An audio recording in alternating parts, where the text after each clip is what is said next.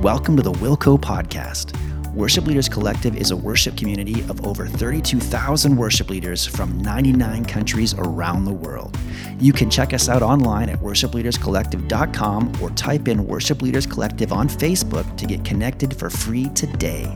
Our hope is to help equip you with the tools and resources you need so that you can be who God's called you to be and do what He's called you to do. You've been called for such a time as this. Listen up as we dive into another episode of the WLCO Podcast.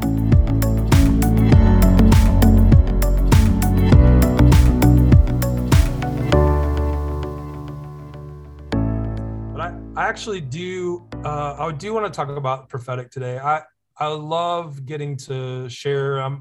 Thanks for getting on today. I always ask the Lord, for those who jump on these kind of things, just to bless you in a way that is recognizable to you for giving yourself over to wanting to know Him more and wanting to, learn more about what we can do to lead and how we can lead better, how we can serve God better, how we can serve people better, and so I thank you, Jenny, for creating, a culture of that and just wanting to help people. And that's my whole, for me, that's my life. It's why I do ministry. I grew up in a pastoral family and have been in the church world for a really long time. And so there's a natural tendency to do it just because it's what you know. But there's been too many hurts in the church to just do this because it's what you know. You got to really make a decision like, is this really something I want to take on? Is this something where I enjoy abuse, or, what kind of person am I but honestly, it can be hurtful. It can be hard, but it is one of the most amazing journeys to serve God and to help serve people. And honestly, I told my father-in-law the other day, I said, I was basically raised in a way that was told, like, you don't really have friends in ministry, it's almost like you can't let people too close. Don't let people into your home and all that kind of stuff. And I feel like God's kind of tearing down that wall and allowing us to journey with each other and to journey with friends. And the reason they always said not to do it is because, people will hurt. Sometimes people will hurt you and people do things. But I told him the other day, like, when do you think Jesus knew that Judas was going to betray him? Like, I think he knew from the very beginning, and he still brought Judas on, right? So, and he still let him hang out with people, and he even let him handle the money. I don't recommend that. You're not Jesus. So don't let people handle money unless you're Jesus, not people who are going to stab you in the back. But I think it's important for us to recognize, like, God actually never intended us to do life alone. He never intended you to do life alone. He always intended you to have a community, a body of believers and friends and people to do life with. He never, ever wanted you to do this alone. Jesus didn't do it alone. Jesus had 12 guys that he did everything with. He did life with. He had 3 that, were close enough to go up the mountain of transfiguration with him. And he had 1 that he laid his chest on. He didn't lay his head on his chest.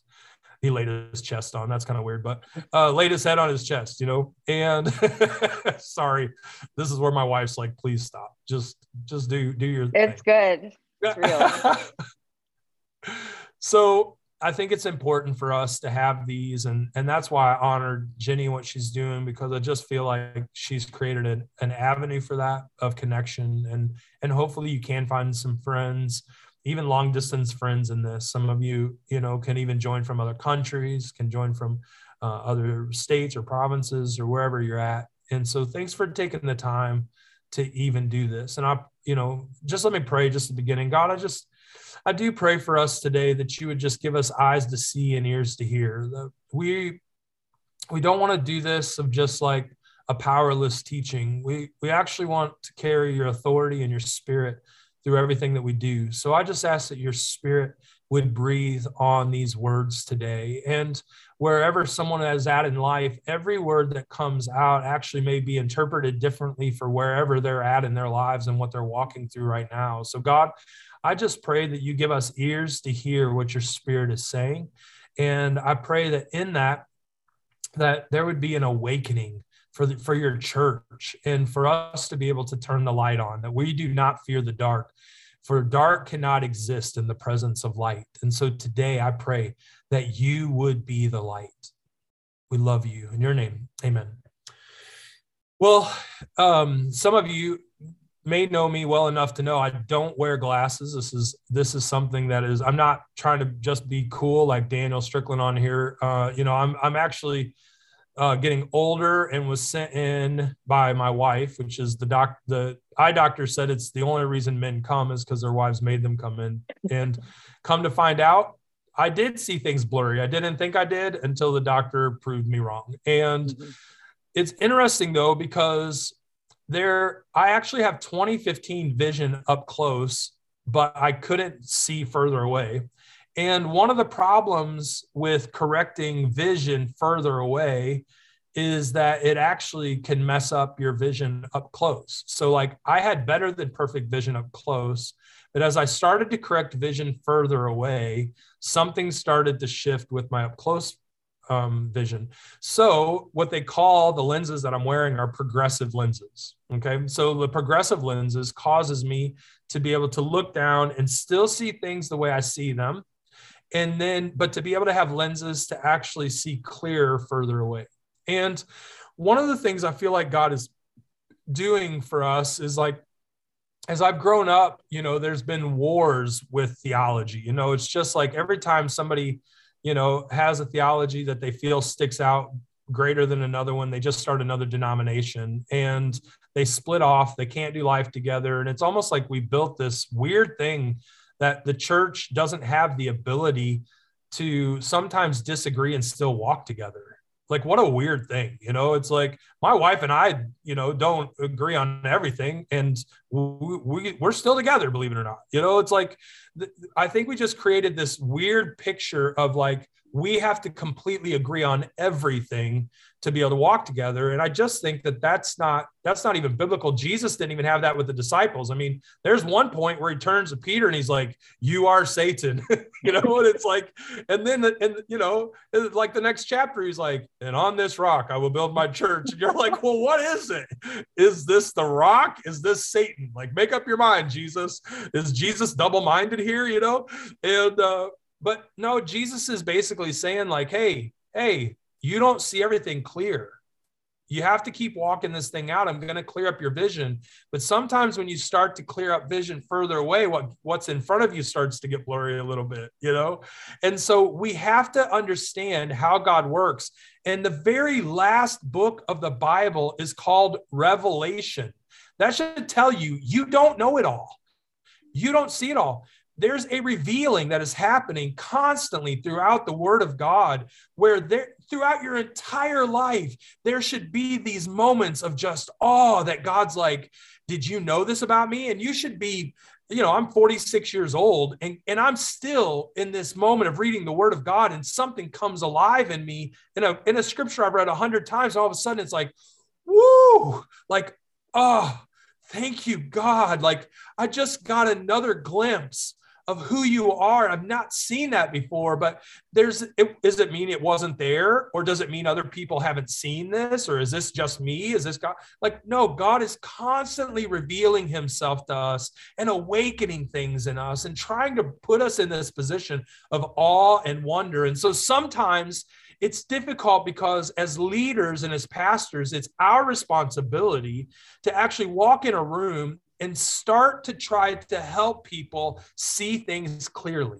So your job is actually like the guy who did the eye test with me. It's like, put him on. He's like, okay, do you see better with A or B? He's like, A. He's like, okay, now A or B? You're like, I think A, like, I don't know if that's clear or not. And he's like, well, let me take you back to how you saw a minute ago. And you're like, oh yeah, that's definitely not as clear, right? You can't be afraid of that, because what happens is we settle ourselves into Christianity like, I know everything. I know it all. I know this is the way it is because something brought us to life. So when you walk into a place where you get your life changed and renewed, then all of a sudden it's like, well, this is right.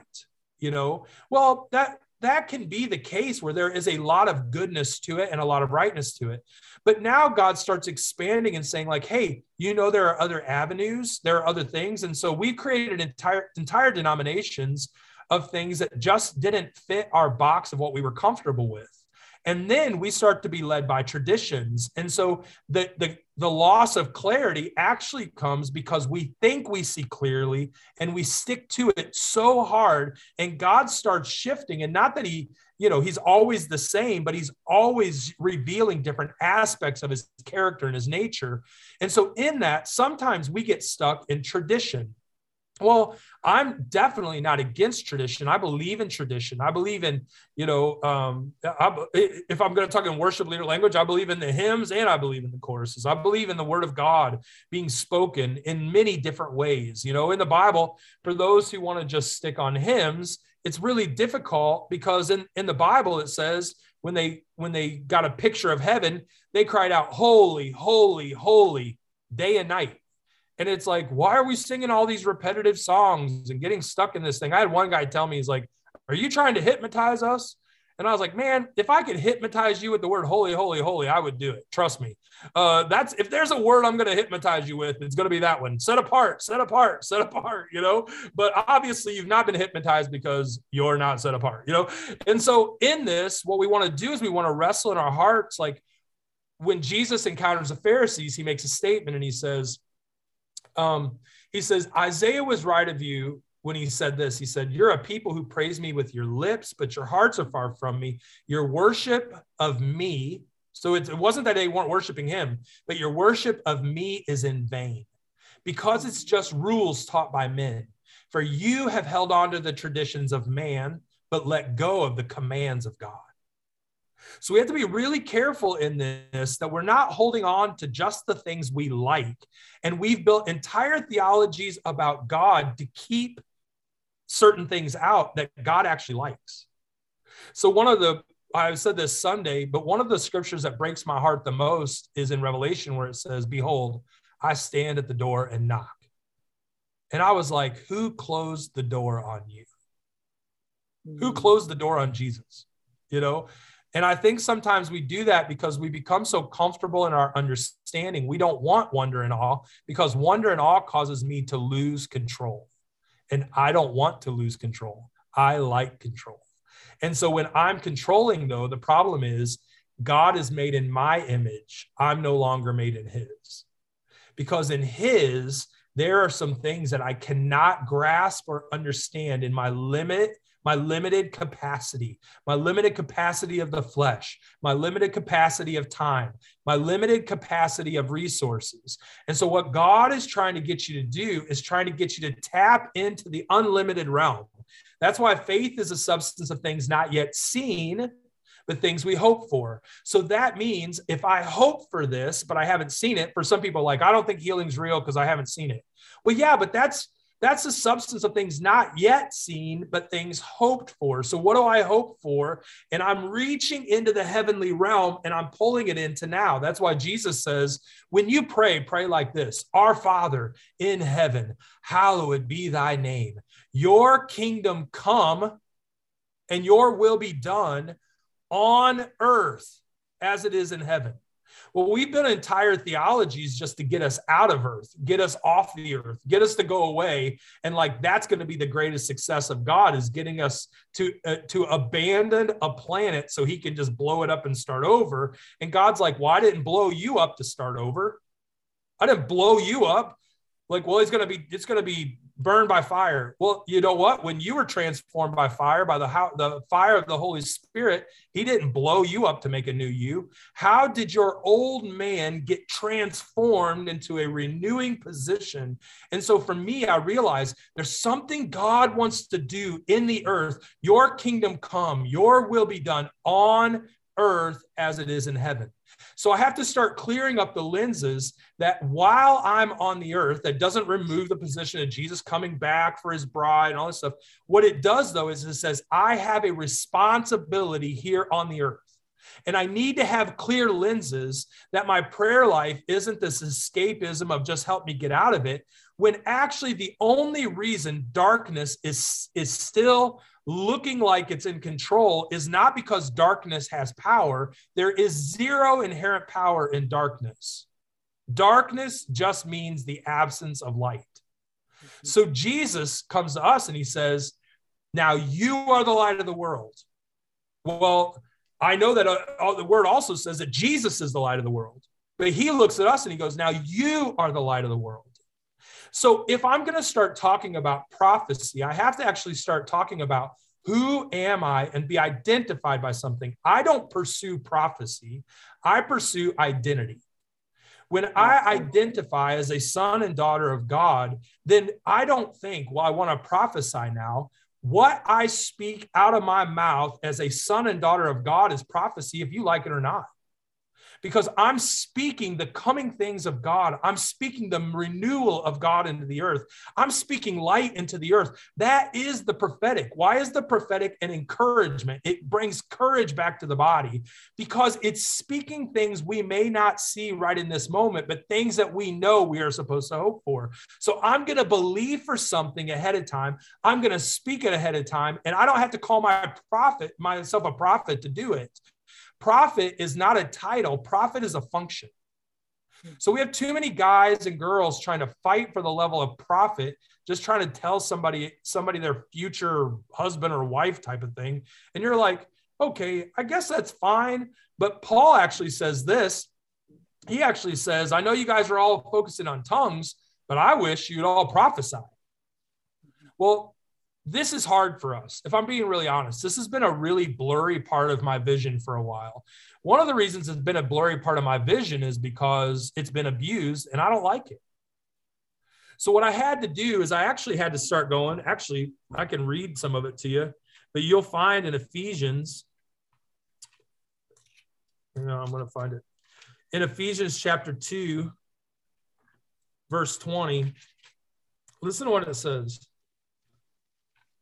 It says, this is verse 19. Consequently, you are no longer foreigners and aliens, but fellow citizens with God's people and members of God's household, built on the foundation of the apostles and prophets, with Christ Jesus himself as the chief cornerstone.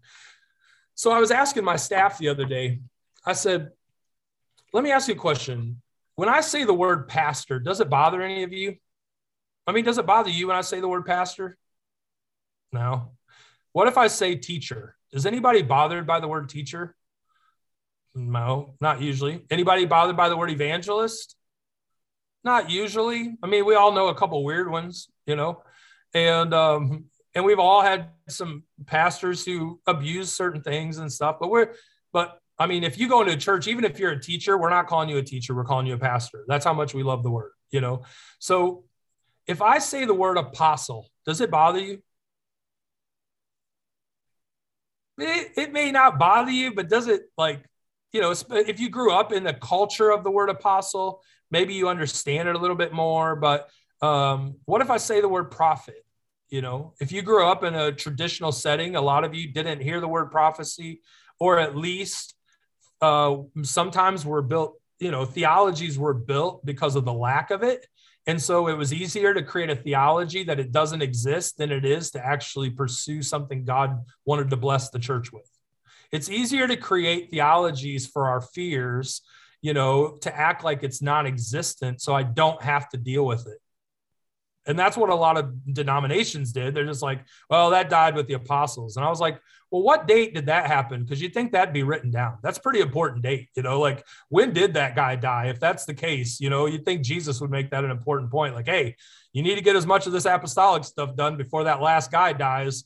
And here's the date it's going to happen. I mean, that's just me. I don't know about you, but for me, I realized this is something God is establishing. The reason I think we're afraid of the word apostle and prophet is because in Ephesians, it says, and this is going to be the foundation of the church, apostles and prophets. That's hard for us because I don't even like to think that way. I don't want to have to think that this is foundational. But one of the reasons our churches are so shaky is it's because it's led by a bunch of people who call themselves shepherds, but don't have any shepherd anointing. They don't function as shepherds. So they function, some of them might even have an apostolic anointing on their life to be sent ones and establishers, but they were never meant to be the pastors. The fivefold ministry is, we were gifted with a fivefold ministry of apostle, prophet, evangelist, teacher, and apostle.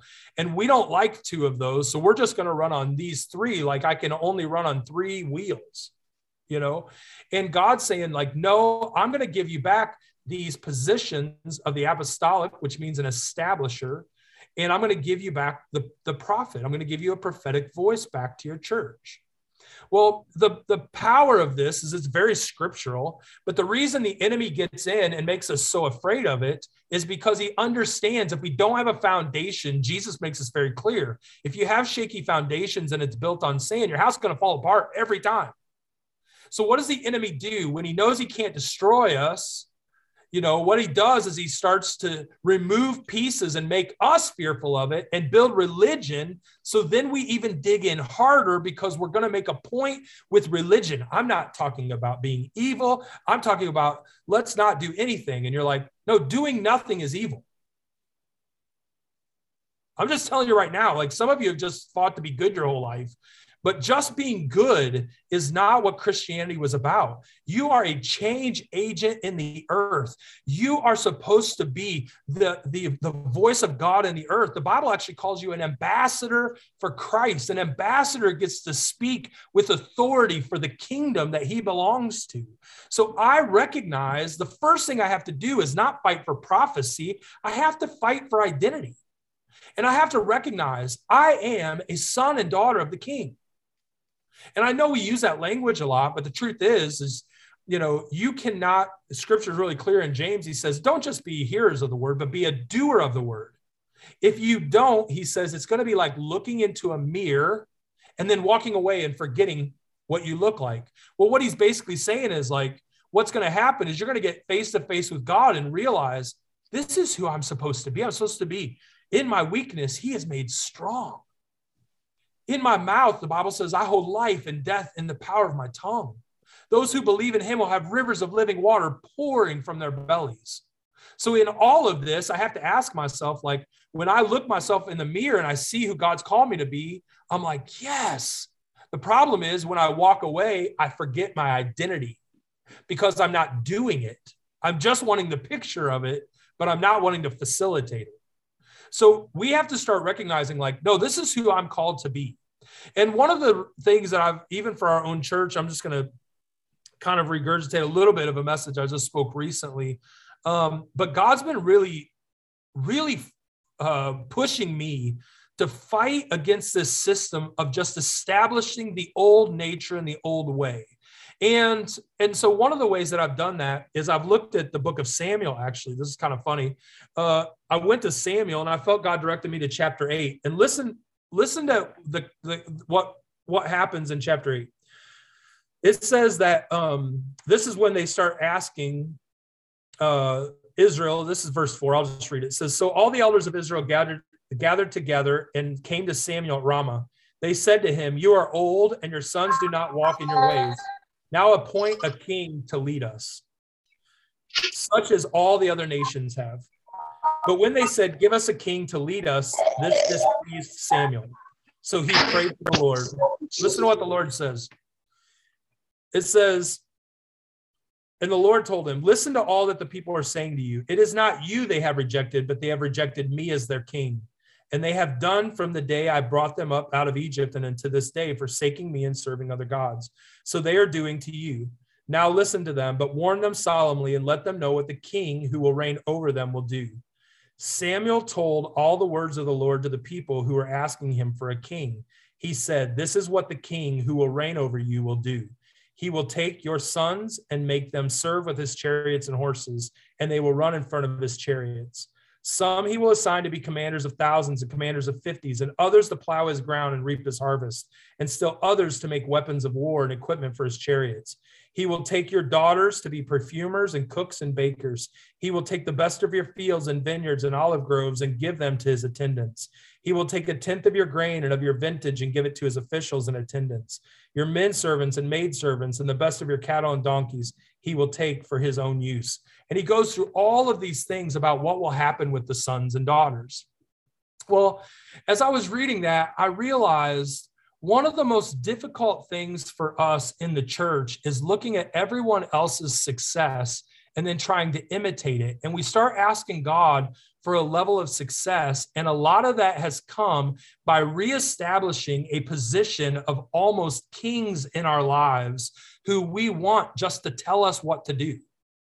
So part of the problem I have with pastoring is I have a bunch of people who want me to do the work, who want me to read the Bible for them, who want me to be the voice for them, who want me to heal the sick, who want me to raise the dead, because it's easier to look at the system of success and reestablish a king. And what's happened in our religious system is we've reestablished through even not a good system sometimes of pastoring and stuff, of we want a hierarchy of somebody to rule over us and tell us what to do.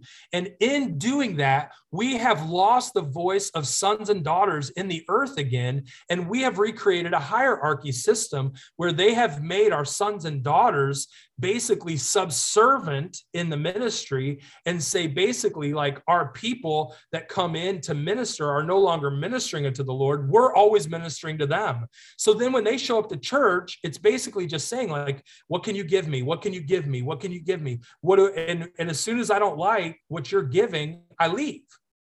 Well, we've established that system, so it's not their fault. We've established that's the right system. So let me tell you the way God fixes this, okay? And this is what he did, and this is what he'll continue to do. So in the book of Acts, when you read the book of Acts, chapter 1 is all basically saying when Jesus ascends, it's not saying Jesus is just going up into the sky.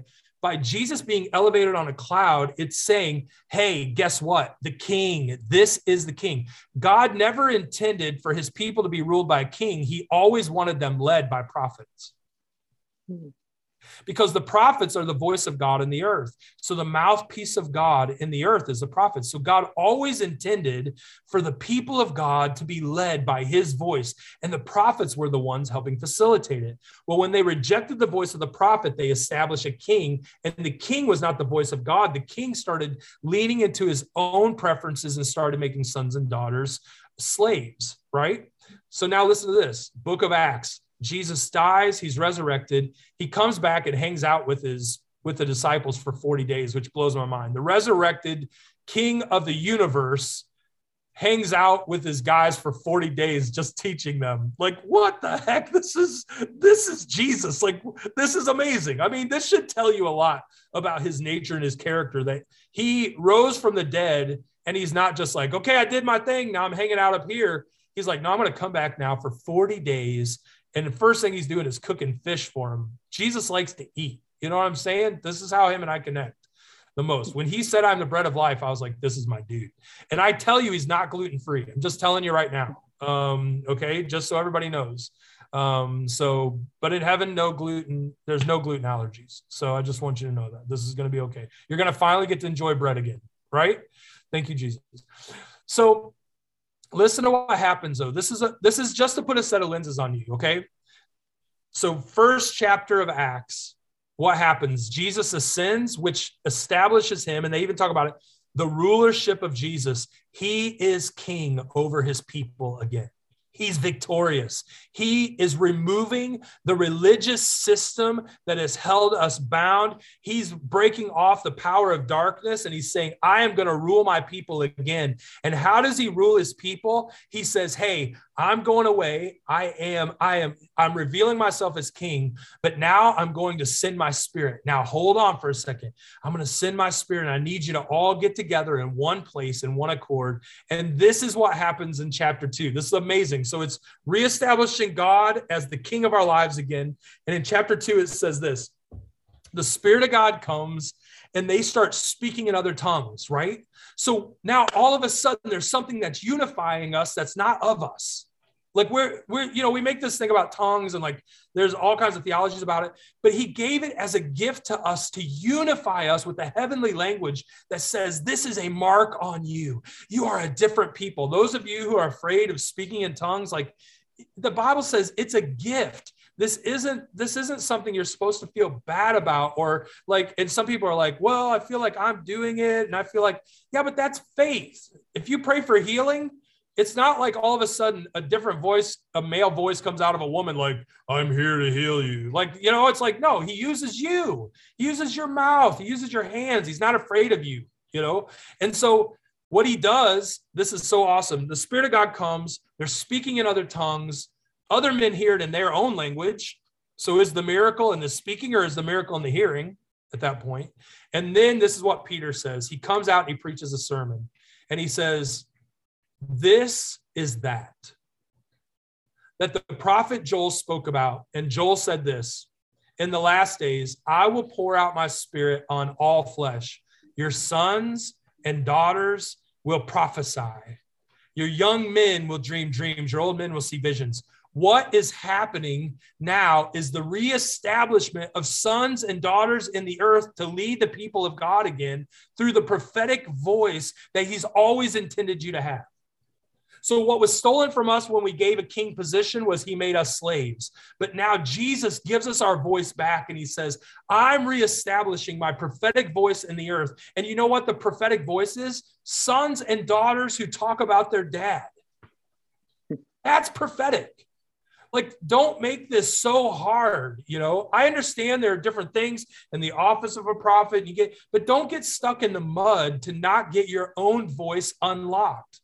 When you speak any kind of thing of God, it is a wonder and a mystery to those who don't know. And you are supposed to be unlocked even when you're singing. Start recognizing, I'm singing a song right now. You are good. You are good. Oh.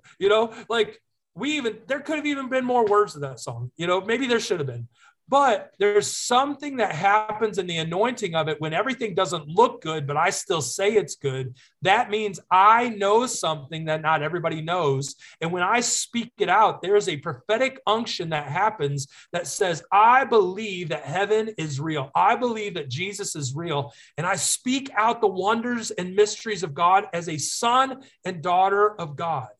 So in this, Acts is actually reestablishing our position in the earth. It's not just reestablishing Jesus as king. Once he's king, he says, now I am going to put back in position the ones who are going to help guide my people. And that's why when Paul says, I wish that you would all prophesy, he says it's for the building up of the body. It's for the encouragement. And the enemy is so good at bringing discouragement. And what you're supposed to be is bringing encouragement. Discouragement is the loss of courage. Encouragement is the putting of courage back in the people of God, reminding them of his wonders, reminding them of his mysteries, reminding them of his history, reminding them of their history and their journey, how God has never failed them. God has never left them. Even in the seasons of COVID and even in the seasons of hard times, we remember God never changes. He's the one who led us through the sea. He's the one who led us up the mountain. He's the one who led us into the promise. This is the same God today. This is the same God who sent his son in flesh. This is the same God who his son took on our very nature and hung on a cross and gave his life for the forgiveness of our sins. This is the same God that 1 John talks about that says the reason the Son of God came was to destroy the works of the devil. So I am going to be a proclaimer of that. And as soon as I proclaim that, I am in prophecy. And I know we want to make it harder than that. But the truth is that your job is in the prophetic realm is start to call the gold back out of the people. The job of the prophet was only to reveal their sin because the sin is what was keeping them from the promise. He didn't want them to reveal sin to tell them how sinful they were. He wanted them to remember, this is not what I created you to be. And so in the book of Acts, when the Spirit of God comes, it's actually to release you into prophecy. The problem is if you don't have those lenses on, then you don't have the intent and the spirit behind it. And you just become just another teacher that it's just rules taught by men. And I want an understanding of what I'm about to do. There is an expectation on because there's faith to it. And we have to understand how faith works. Remember, Jesus is walking down the road and thousands of people are pushing into him. And one woman gets down on her hands and knees and touches the hem of his garment. And immediately Jesus stops and says, "Who just touched me?" And all the disciples are like, "We all touched you, dude." Like, we're all you just stopped suddenly. We all touched you. And he's like, "No, someone just touched me with expectation. Somebody just touched me with faith." What happens if you really start to believe you are a son and daughter of the King, and when you speak, something happens? How about this? What if you started to believe every word out of your mouth is going to happen? How would you talk if you knew that every word you spoke came true? I mean, you probably wouldn't complain as much, knowing that if I speak this is going to be enacted in the earth. But the Bible is very clear about you have the ability to loose things. You have the ability to bind things. And if you loose it on earth, then it's loosed in heaven. If you bind it on earth, it's bound in heaven. Well, you have to start understanding who you're called to be. And the authority of God is placed in you. It is the authority of the believer God placed in you. But you have to start responding like it. And so for people who tell me like, "Yeah, I believe in healing." And I want to say, like, who's the last person you prayed for? Because you walk by tons of sick people today. You know, we have a guy in our church who's only been saved a couple years, came out of a really rough background. Him and his wife actually met one of our worship leaders. She was leading worship at the time here, Amanda Kenner. She's amazing. And they met her at their pool at their apartment. And she invited them to a live recording. They came and got just completely, radically changed. And this guy's only been saved for about 2 years. And he started reading the Bible and asking me, like, "Is this stuff true? Like, can you do this stuff? Can you actually pray for the sick?" And like, "Yeah." And he's like, "All right." And he's like, and he's like, "Can I speak encouragement to anybody from the voice of God?" "Yeah." And this guy just starts being an encourager to people. And I mean, like, when he comes up, it's like, he says things. I was like, "Oh, like, that's God. Like, that's not him doing it." But he's not afraid. So the other day he's driving through his neighborhood and he feels the Lord say, "Stop at that random house and ask if you could pray for them." So he stops at some random house in his neighborhood, knocks on the door. The person opens the door and it's a lady. And he's like, "Hey, my name's Randall. I know you don't know me, but I was driving by. Felt like I was supposed to stop, pray for you. Is anyone in your house sick?" And she's like, "Actually, my husband got sick this morning." And he's like, "Can I pray for him?" She's like, "Sure." So she goes, gets her husband, and he comes down and he prays for this guy. And Randall's so nice. He's just like, you know, he prays for him and then turns around and walks out. And he's like, "All right, well, have a great day." And he leaves, right? So a couple weeks later, his wife is sitting at the computer and she gets this email. And it's a lady who oversees the properties in the neighborhood that they're getting a house built in. And she says, "Hey, there's a family that's asking about Randall." And I assume it's your Randall because they said he randomly stopped at a house and prayed for him. And I know your husband well enough that that's probably him. And they want to talk to you. Well, then after the email, you're going to believe this. I was driving the street and there's this huge sign in the yard that says, "Randall, stop by." Randall stopped by. So Randall ends up going. Did I freeze? Can you still hear me? Everybody froze like this. So there's a huge sign in the yard that says, "Randall, stop by." So Randall goes to the house and the guy comes out all excited. This guy ended up having to go to the hospital. While he's in the hospital, he remembers prayers that Randall prayed for him and instantly gets well, ends up leaving the hospital, goes home. Well, Randall also prayed over his marriage, and him and his wife had been talking about divorce. And he says, "The past 2 weeks have been the best 2 weeks of our marriage." Wow. And I'm thinking, like, how does this guy who's been basically saved 2 years, you know why? Because he believes it. And part of it for me is like, we've made this so hard. And it's like, well, I'm going to give you the 6 steps to being a prophetic voice in the earth. It's like, no, as a son and daughter, you are a prophetic voice if you like it or not. He says this, I'm going to pour out my spirit on all flesh. Your sons and daughters will prophesy. So I understand there are moments of divine words, but I'm telling you, he's releasing you to be a voice for your church. If you will start taking that on, you're not going to have to fight for it. You'll become it. So don't fight for a position, fight from one. If you have invited the Spirit of God into your life, Peter said, this is that. This is that prophecy of Joel. And in the last days, I'll pour out my spirit on all flesh. Everybody pinch themselves, make sure you have some. Everybody got some flesh? Well, congratulations. You are now qualified. You are now qualified on all flesh.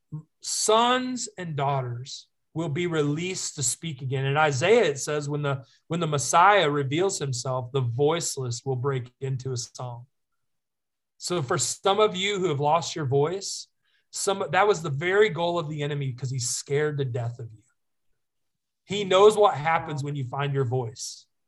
And so this voice is not a voice of abuse. It's not a voice of control. We're not trying to establish ourselves as kings again and like, we're going to rule over you. It's like, no, this is now the very foundation. We're laying the groundwork for God to build his church. And in doing that, we become the voices of encouragement that God is going to release his spirit on all flesh. Now you get to become the example. Thanks for listening to today's episode. We hope you felt encouraged and a little more equipped for the journey you're on this season. If you're interested in weekly mentorship in a small group setting or would like to find more worship resources, check it all out at worshipleaderscollective.com. You can also find us on Facebook and Instagram. Connect, encourage, and equip. This is what we're all about at WLCO. We go together, not alone. Together, we can help move church forward.